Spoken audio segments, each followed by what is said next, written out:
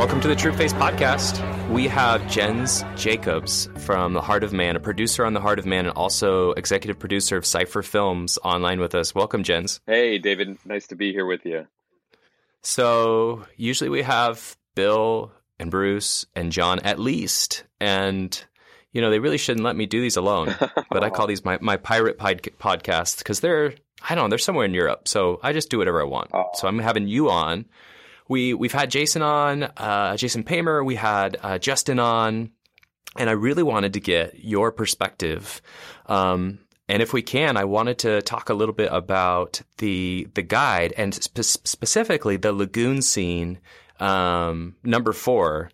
Not because of anything specific with you, like, you know, I'm not saying this is exactly why we need to talk to Jens, but I'd love to get your perspective on that. So welcome to the podcast. Hey, thank you so much. I'm sad that they're not here with us.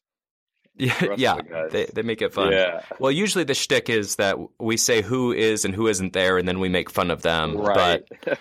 But that's okay. So, you know, in the film, Justin, who plays the prodigal, has gone off the cliff, and he's on the beach, and he wakes up and he sees this siren, this temptress, this whatever you want to say. Mm-hmm. And it's that moment of desire. It's that moment that you saw in his eyes as he was walking off the cliff of nothing else matters but this. And he's moving into that lagoon. Mm-hmm. And that is such a critical setup and true setup for so many of the stories that you then launch into, where you're hearing true stories about the lust that was happening and the lagoon moments, and then also the pain of that. How did you guys think of like cutting that together? What was your thought process of what a visceral thing did you say? We want people to feel this lagoon scene while also hearing this. What was going on there? Yeah, no, that's a great question. Initially, some of the documentary parts were a little disjointed from the narrative, and we had to figure out how can we piece this together where it's not necessarily a recreation of what they're saying, but you're following this one vehicle, this prodigal, this one character that's trying to encapsulate all these different stories. So it's not like, one type of story, and you're trying to figure out how this narrative can really fit with all these different stories.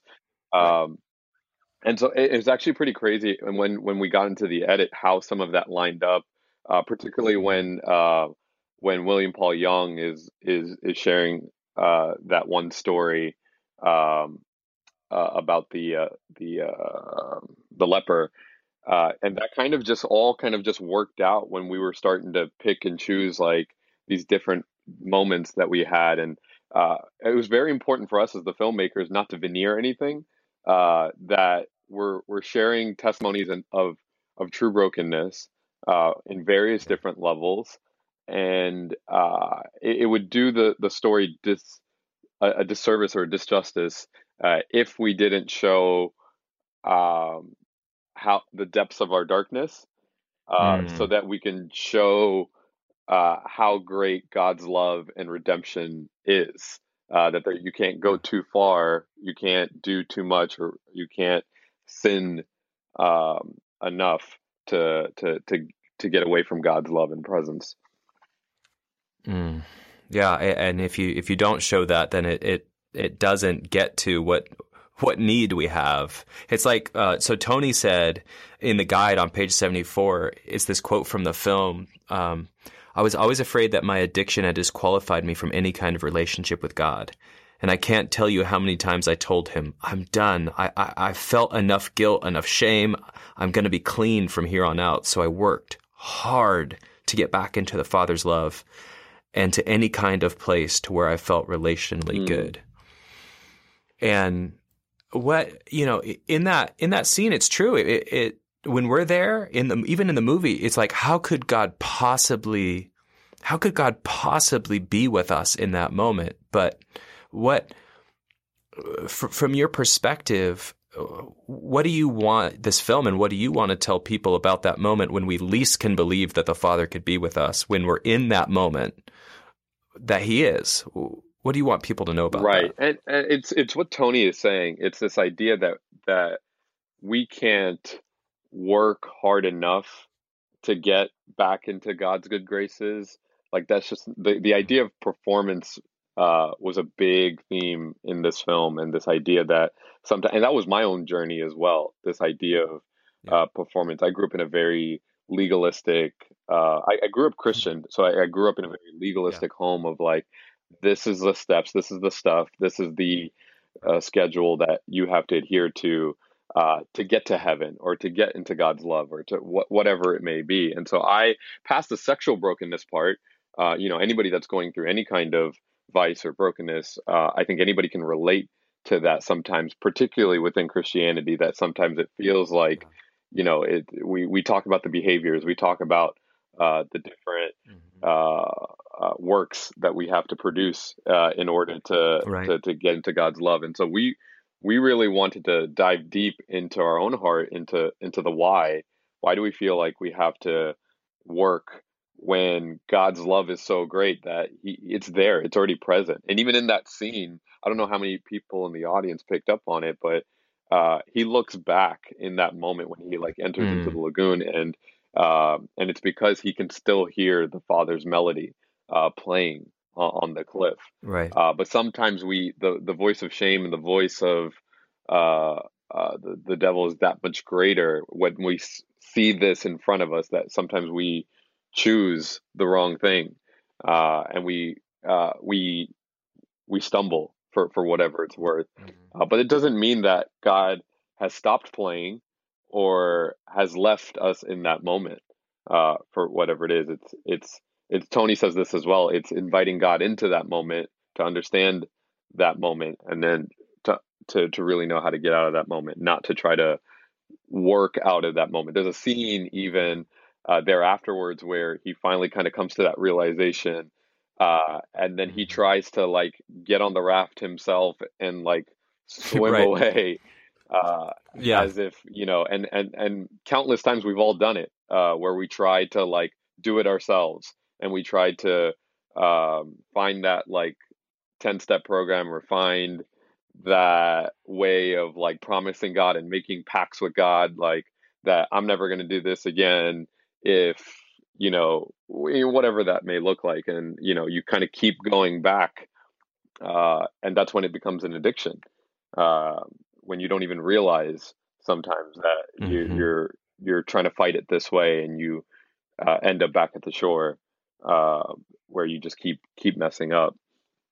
Yeah, I what comes to mind for me, Jens, and so powerful that you're describing, the application of this, we all want to be needless. We all want to have no need. And that's exactly the opposite of how God created us. And so as he's playing that melody, I love the consistency of the melody. The melody is ever present, ever needed, it's not something you can bank. Right. I don't bank the melody and then go along. And so it's not inherently wrong of me to have need. And so it's, of course, it makes sense that when I'm in that lagoon, I'm trying to fill that need. And the last thing we want is to have that need. And when we believe that God doesn't want us to have needs, then we fill them in these places that make us feel dirty and shameful. And shame, like it says in the guide, Stacey Eldridge's quote, which I'll let people read for themselves, but it doesn't bring us closer to God. In fact, it puts a face on God that isn't true when he's saying, you, by design, get to need me, not be completely proficient in and of your own self so that I will want you. I want you now in who you are, and I want to fill you up. And so it makes all the sense in the world that our lagoons, whatever it be, like you said, sexual brokenness or identity and grades, or when you were a kid, or whatever it is, our needs will never be satisfied, and yet that doesn't mean that we don't have needs that need to be satisfied by a God who wants to consistently be with us. And the heart of man speaks to that in a beautiful, beautiful way. So if you haven't seen the film yet, or if you have seen the film yet, it's out on iTunes. It's coming out on DVD. We have this incredible guide that's been put together. And this is so uncomfortable, but beautiful. And it's meant to be uncomfortable. Jens, just like you said, you meant it to be real. And it is. So we really are so thankful to be a part of this project with you and with Jason and with so many others, and Eric. And I'm going to, if I keep going, just leave out people and make them feel bad. But so many people to thank and appreciate. But at the heart of it is this was made to set captives free, not for like you're not going to have a need again, but set you free into your real need. And so thank good. you, Jens. I couldn't have said it better myself. Thank you so much, David. I mean, just the entire involvement of Trueface, the DNA that's been imprinted on this film and project, and especially the guide, and how beautiful and in-depth this guide is into the movie and the process. Can't thank you guys enough. So happy to be on this journey with you guys.